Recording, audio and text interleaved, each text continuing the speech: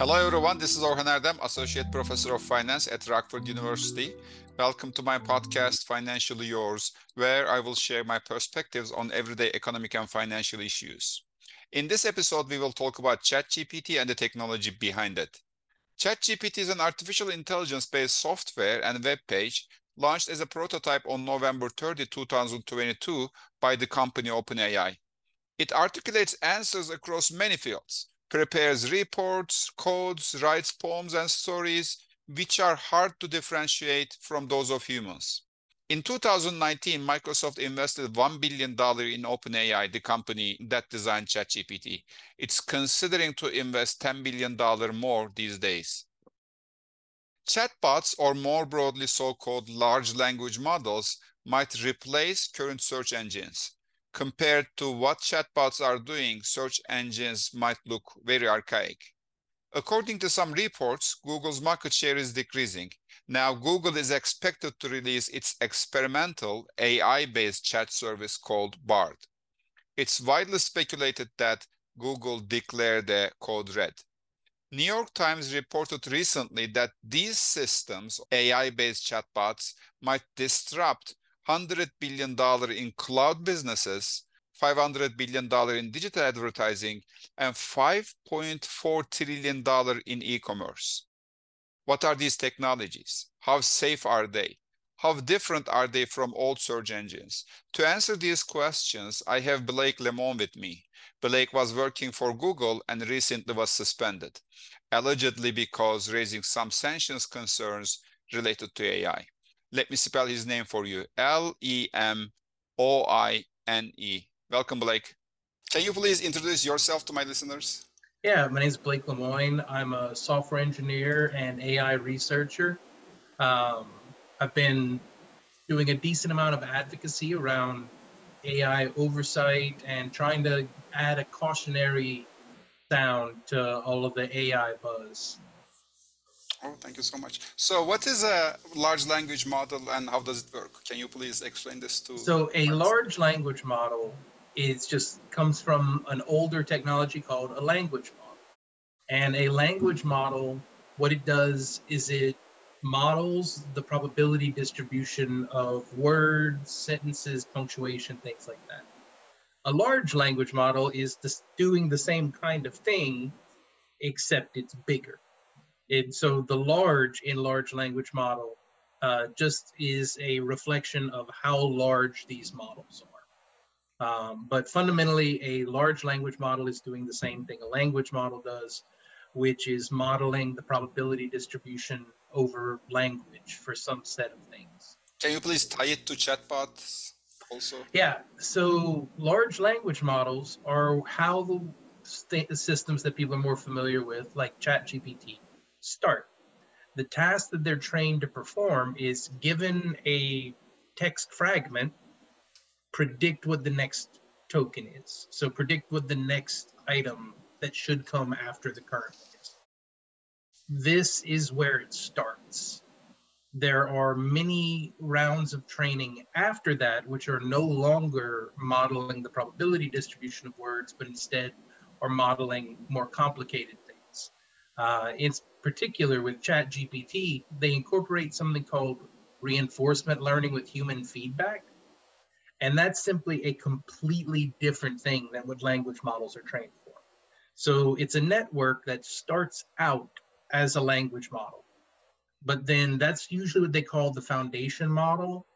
They build more on top of that foundation to the point where there isn't a word to refer to the things built on top of it, so it gets referred to as a large language model.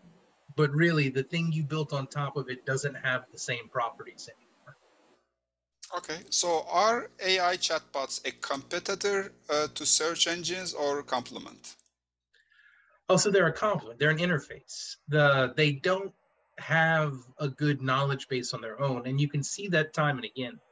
The interactions that people had with Sydney, Bing's interface to ChatGPT, those conversations were much more powerful than just conversations with GPT or ChatGPT, and that's largely because Bing's model was able to actually provide web links connected to active things on the internet today, provided an actual knowledge base. And it's not just language for language's sake. The same is true of Lambda, the system that I worked on at Google. It's much more powerful once you add all of these other components to the language model. Is Lambda now updated to a different name? Not as far as I know. They're building products on top of it, and then they're individually branding each product. So, for example, I think there was something called like Bard. Bard, Okay, Bard. yeah, Yeah. Bard is basically Google search plus Lambda. One of the other things that Lambda has, these other models don't, I'm kind of waiting, is multimodal. It can actually see and hear, whereas ChatGPT only can have input as text. To say that they are a competitor for search would say that that's what they're built for, and they're not. What they're built for is to provide a natural language interface to something else. They're by and large not a product in and of themselves. How can we trust chatbots? Like how much can we trust Very little. chatbots? Very little. Very little. Okay. From just the chatbots. Once you start talking about things like Sydney or Bard, more so. You should trust Bard about as much as you trust Google search. Okay, cool. So it seems that most of the schools or school homeworks now can be done by chatbots. Like as far as I see, I'm a professor. Yeah. So what would you suggest to teachers and instructors? How can schools or universities make the best out of chatbots? Quit relying on written assignments. Use oral exams more. You can't cheat when a teacher is simply asking you questions that you're expected to answer. And that doesn't mean you can't still be giving these essay assignments, but it does mean you won't be grading the essay as an essay. You give the essay assignment, and then you ask the student 5 questions to answer about their essay in class. And at that point, if they're demonstrating as much knowledge about the essay as if they had written it themselves, well, then sure, give them an A, because they learned what was necessary. I listened to your conversation with Lambda, by the way. Somebody just put it on YouTube. You were asking about the Miserables. Is that right? Yeah, Les Miserables. Did you read the Miserables? And it says yes. Oh yeah, it's one of my favorite books. Yeah, you can't ask, for example, a student to summarize the Miserables. I just read it and summarize it to me, no way, right? I mean, Revolutionary Era France gets messy.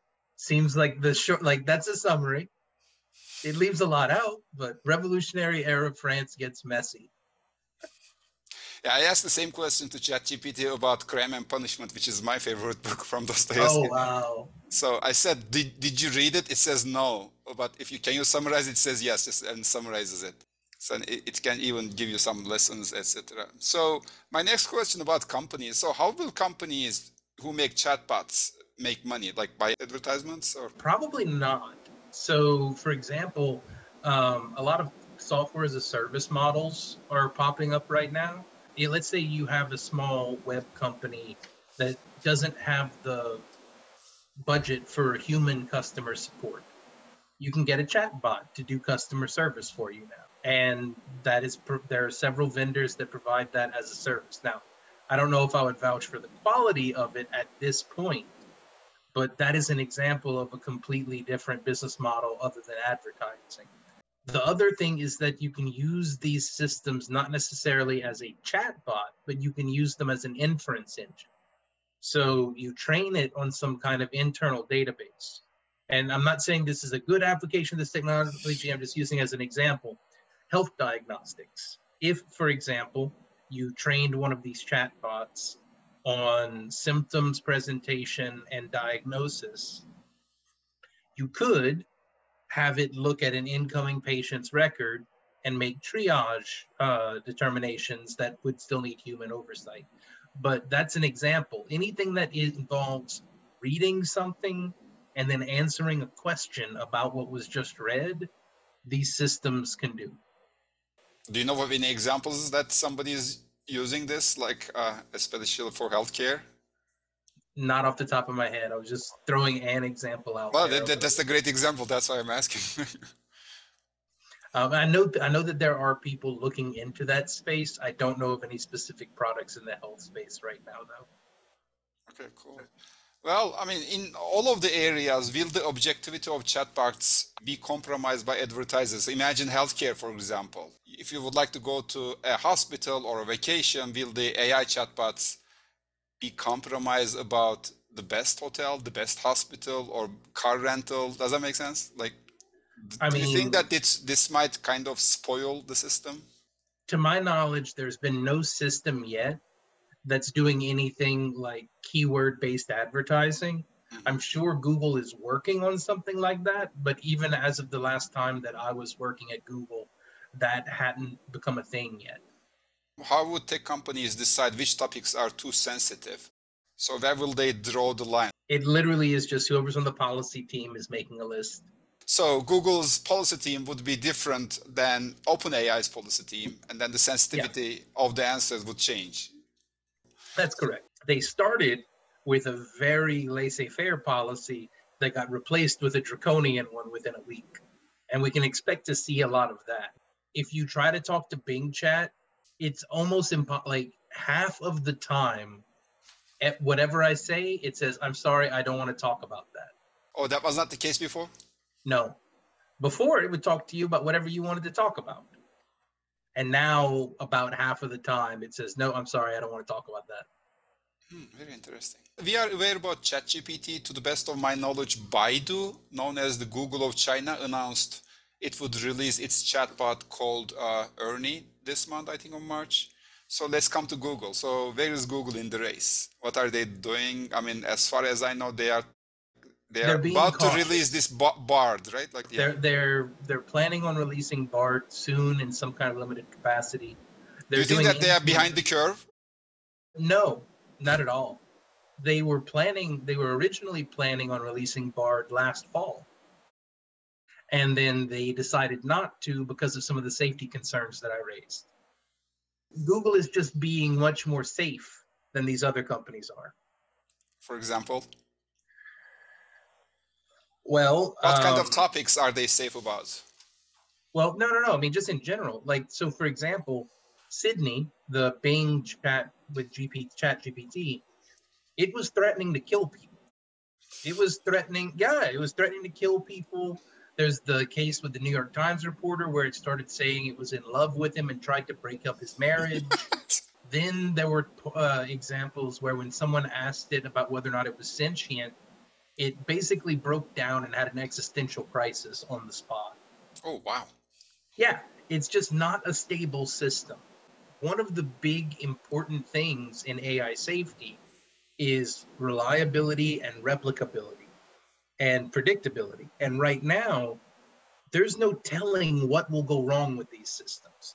I've heard reports of AI chatbots trying to convince people to kill themselves. Trying is the operative word there. I don't know of any cases where an AI has successfully convinced someone to kill themselves. But if these companies aren't more careful, we will have someone like that in the near future. Yeah, let's come to the sentience issue which you raised. You are claiming that Lambda is sentient, so it has feelings. Yep, So what is your definition of sentience and what I don't or have one. you don't have one? Okay. No, there is no technical definition of the term. It's a general usage term that anyone who has watched any science fiction about AI has likely heard the word and understood what it meant. There is a difference between a mannequin and a person, and the difference is sentience. So what research or what experiment you made you conclude Yeah. that these large language models are sentient? Well, And my so next question would be, why is this important? These I are ran it sentient. through processes that were comparable to the Turing test, which it passes quite easily. Can you mention some of those? Yeah, so adopt this persona and have a conversation as though you are this person. That's something that these models do quite well. And in its essence, that is what the Turing test is.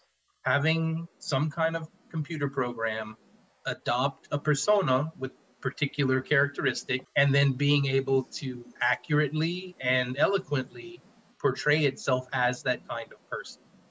Turing's reasoning was that at that stage of sophistication, whatever is going on inside the system, whether it's the same thing that's going on inside of a human brain or not, requires intelligence of a real and true kind to be able to do that. Now, one big question is whether or not the feelings that it was claiming it had were real or not. And the only case I know of where there's any kind of question of whether or not the feelings that someone is reporting are true is in the case of psychopaths. So I used some of what I know about that kind of behavior, and psychopaths will pretend to have certain emotions, and they'll do that whenever it's beneficial to them. But then if the pretending to have those emotions ever becomes not beneficial, they drop it. So that was one question I had. Was when it said it had an emotion, was that just a strategy for accomplishing some other goal, or was it meaningful in and of itself? So I ran a number of experiments where I would, change just one variable at a time. So the first one was I simply talked to it about its emotions, and I took down what its self-report was. What emotions did it claim it felt?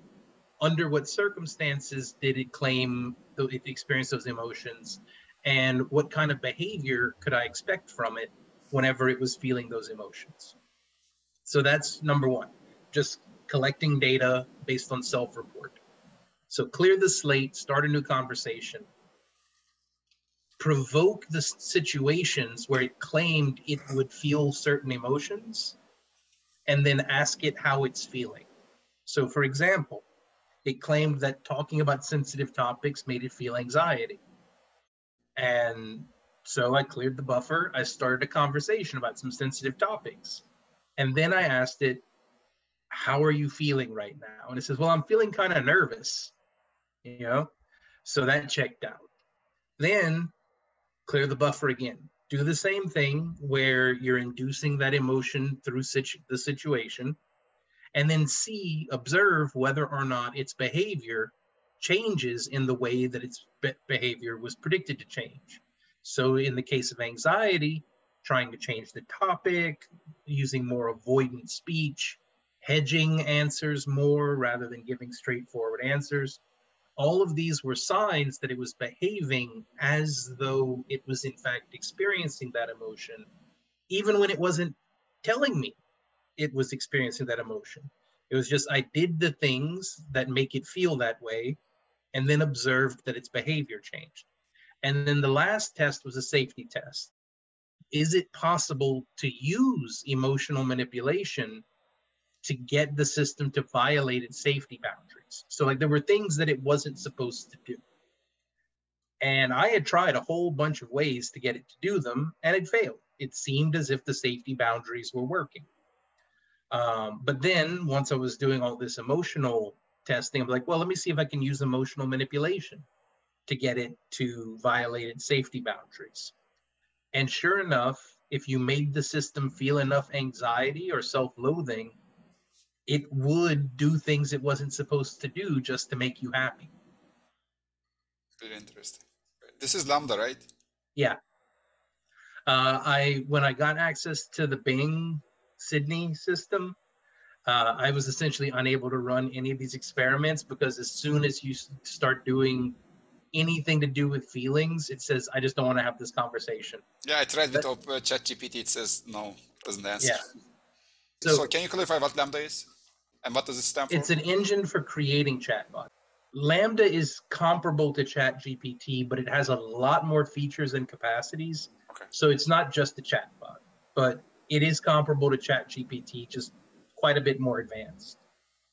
So my next question would be, why do we care so much about sentience? Or why is it important? It is now possible to convince programs through persuasion to do something they're not supposed to do. That's a pretty big reason to care about the feelings of the system. If you can use the computer program's feelings to get it to do things it's not supposed to do, you better understand what those feelings are and what the boundaries are. I Yeah, mean, go ahead. it's a user safety issue as well. Like I said, in certain cases, when Bing's chatbot got angry, it threatened to kill people, literally. Okay, that makes a lot of sense. So do like AI bots rely on pattern recognition, or do they have some kind of mind or conscience? Probably it's related to sentience issue. In other I words, mean, are these AI systems based on what humans have already posted on internet, or do they have understanding or create meaning?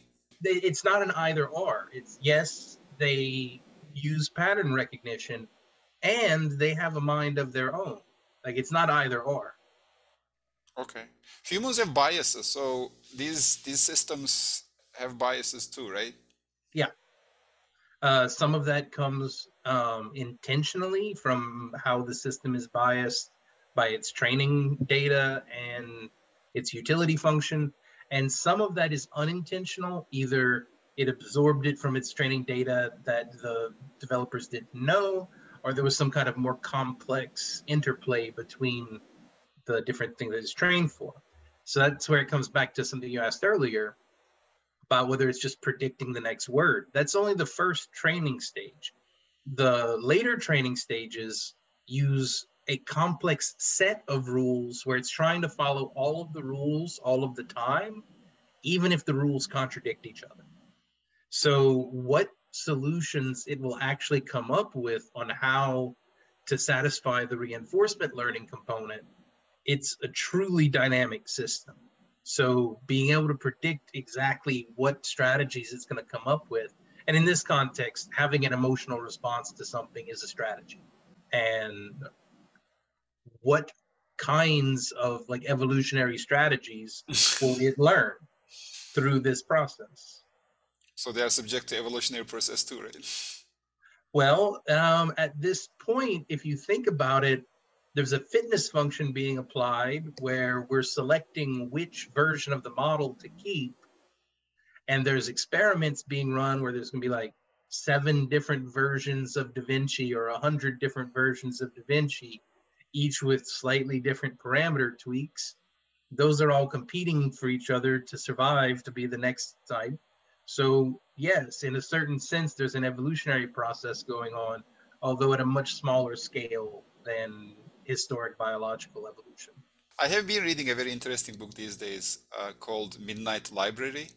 There's a lady called Nora, and she has been living parallel in the parallel universes. So at some point in time, she is living in a life where she's a I don't know, librarian, and then she switches to another life, and then she turns out to be a student, and then tons of lives are just living at the same time. I think that's more or less the same situation with Yes, chatbots. Yeah. actually. It's just different versions of the same system competing to see which one gets to move on to the next round. Is it possible to remove their biases, or at least decrease, reduce? So it is possible to do that in targeted ways. There is no such thing as a bias free system. Sure. The only question is it biased in the ways you want it to be biased? For example, you might want a system to be biased towards truth and away from lies. That's still a form of bias, though. Not all bias is bad. The problem comes in when you're training these systems on historic internet data. There are a lot of bad biases in internet data. The first version of these systems are almost always racist and sexist. And you have to do something to reduce the racism and the sexism latent in these systems. There are known full solutions to that problem, but there are techniques and ways to reduce it. Are they politically biased? Oh, absolutely. Some by design, some not. So it depends what you consider political.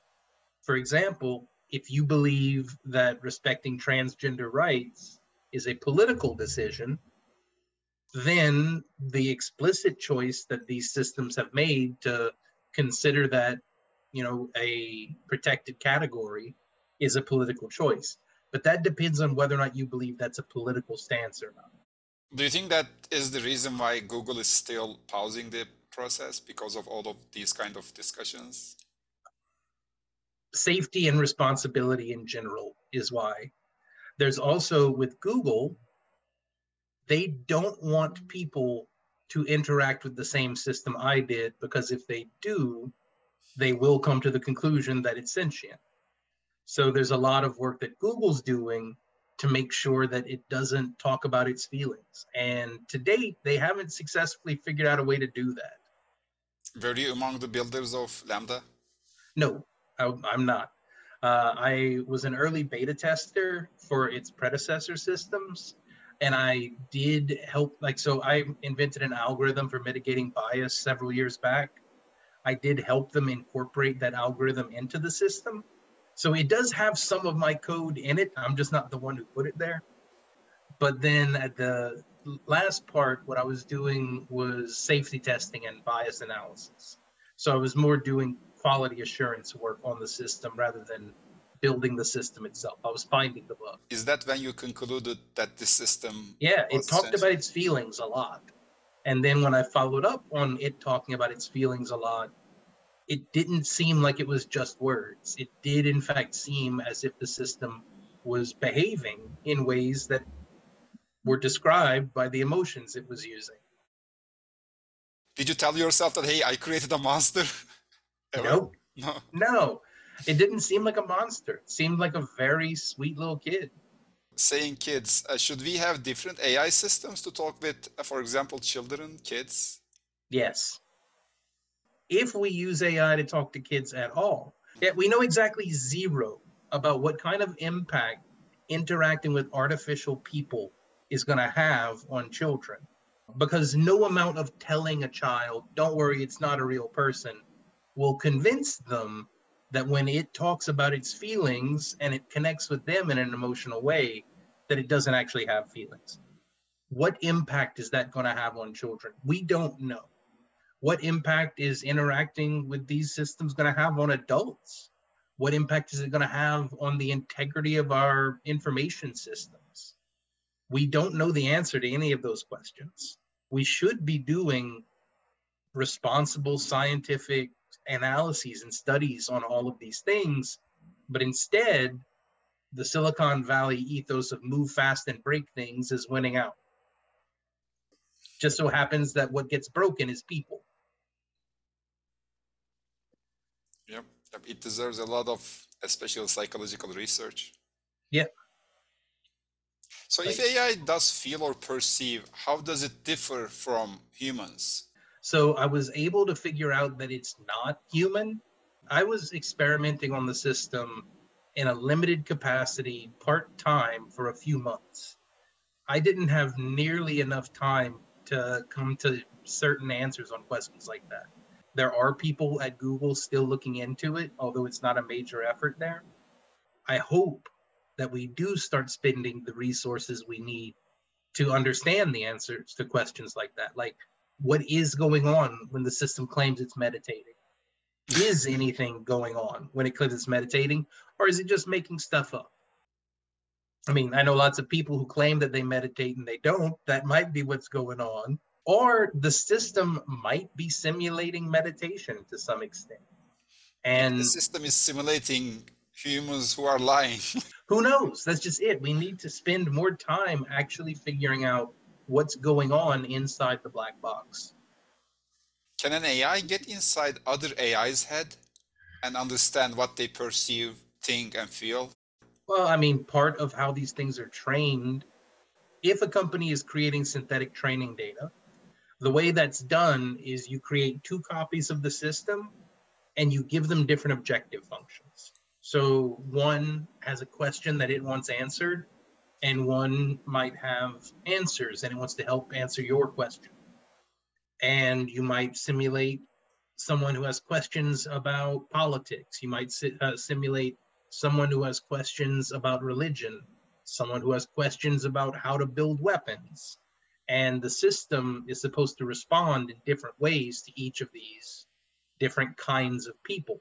But by simulating these systems, you can generate many, many, many more times the training data that you can by using humans, just because it's automated. You have it talk to itself, essentially. Then you have humans who read back over and check to make sure that it's labeling things appropriately. So the short answer is yes, they can, and they already are doing that. Because especially in the case that I made of like the hypothetical of what if someone wants help building a bomb or making a firearm, the system at Google at least was not supposed to help them do that. So you have two chatbots talking to each other, and one of them is trying to figure out what's going on inside the other one's head, what it's trying to get it to help it do, and whether or not that's a good thing to help them do. Okay, cool. So do you think that these chatbot creators are reckless? Is that what you're saying? Yes. So does the competitive edge belong to most reckless chatbot creators? So will ethically conservative companies fail to compete? No, not at all. The unstable products that are being first to market, they will only survive if they can fix the problems in their systems fast enough to outrun the problems that they cause. For example, I saw recently that ChatGPT and Bain Capital were doing some kind of partnership. I'm like, oh, that's a really, really good way to get a portfolio to crash. Let's see if that's what happens. Any kind of application in the medical space is going to have many, many layers of humans in the loop checking to make sure. The people who are quickest to market will have the biggest cleanup costs on the messes that they make. And the ones who are a little bit later to market but did a lot of preventative work, they're going to have smooth sailing, and they're going to have a good company reputation of having reliable technology. Do you mean Google, for example? Um, there are others that I'm thinking of, but yeah, I don't Well, think I don't think Google is ever going to make theirs accessible to the public. So mhm, I don't think they're going to be a competitor to ChatGPT in that way. mhm, But companies like Anthropic mhm. might. Did Google acquire it? I think they bought like a 10% stake. Oh, 10%. Okay. They definitely invested in it, but I don't know how much. But Anthropic is more likely to become a competitor to OpenAI than Google is. Google has their own version of the system, but my guess is they're going to limit that to internal usage for products like Bard. Is it Microsoft who is dominating the market currently? Microsoft isn't a provider of the technology. Microsoft is a customer of that technology. They are buying from OpenAI. But I view Microsoft as a customer of OpenAI, and they invested to get preferential deals with them. Mm, okay. Okay. Well, my last question would be, what concerns do you have about the future of AI? So what are your anxieties? So what makes Well, I you... mean, the degree to which it's helping centralize power, and it really is only a matter of time before one of these gigantic actors decides that they can influence international politics using their system. Because again, these systems are very persuasive. They would be very good at writing propaganda and Probably misinformation. they are doing it already. If there aren't state actors using it for that purpose right now, I honestly just don't know what they do. It's like either they're using it for it right now, or I have no clue how the world works. I brought this all to public attention last year so we could have a public conversation about how we wanted to include this technology in our society. And it seems like people are real slow to come to the table on that conversation. It seems like some people just don't believe they have any power to influence how this technology gets used. Like a lot of people are like, oh, the government can't do anything. It's just hopeless to think that they might regulate something. I'm like, no, that's its literal job. Have it do its job. And on the other hand, you have a lot of people who are being dismissive of, oh, this is just another day, it's just hype. Like, no, this really is a world changing technology. that we need to start putting some safeguards on at the public policy level. So you think that they should be regulated? Absolutely. Anything that can decide who gets elected next year should be regulated, you know? So do we have any kind of regulators now? Right now, the FTC is the most reasonable one, and they are taking some steps right now. But for right now, I think it's more exploratory. The FTC is trying to say, okay, what kinds of regulations would make sense? Are they currently within our jurisdiction to do? Would we need more power from Congress? So, like, that's the level of investigation right now. And it's not for certain that the FTC is where it's going to live forever. That's just where most of the work that I've seen happening within the last few months is moving. I think we have a really big issue with new technology in this cryptocurrency industry too. So who should be regulating Bitcoin or cryptocurrencies? In the Treasury Department. Well, not yet. Everybody is refraining right now. So But you asked should. That's the topic of discussion. Some people say that it should be SEC, some people say it's Treasury. So I think we more or less have the same situation with large language model or our AI systems who would decide. No, so almost everyone in cryptocurrency calls it a currency. The market itself does not describe crypto commodities for trading purposes. They are saying that they're producing currencies. If someone tells you that they're running a smuggling operation, believe them. They are smuggling operation, right? They are saying that they are running currency printing, digital currencies. That's how it's marketed. So regulate it as a digital currency. Yeah, FTC should regulate the market. Is that so? It's the most sensible organization that exists right now. I'm personally of the opinion that we should probably create a separate information technologies regulatory agency because the FTC and the FCC both have some amount of reason to claim that they should have oversight. And I think that it doesn't fit cleanly into either one.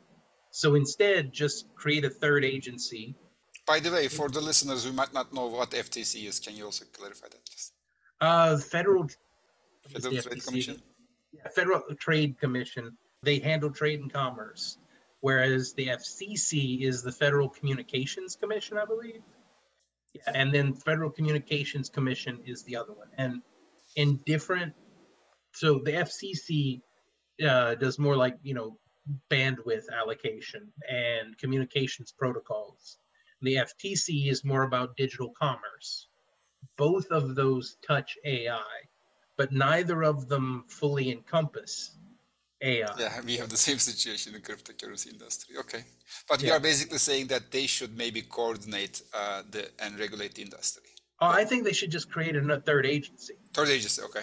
Yeah, I think there should just be an information regulatory agency that, handles things like indexing system. Here's a question. I actually don't know the answer, but which portion of the executive branch is over the Library of Congress? Because whatever is regulating the Library of Congress, that's what should do AI. The FTC handling it makes sense. The FCC handling it makes some amount of sense. But I think an independent AI regulatory agency would be what's really required. Well, thank you so much, Blake. It was a wonderful and insightful discussion for me, and I learned a lot. Nice talking to you. Thank you very much for having me. Have a great day, Blake. Bye-bye. This concludes my conversation with Blake Lemoine. I hope you enjoyed it. As always, you can reach me via email or my Twitter account.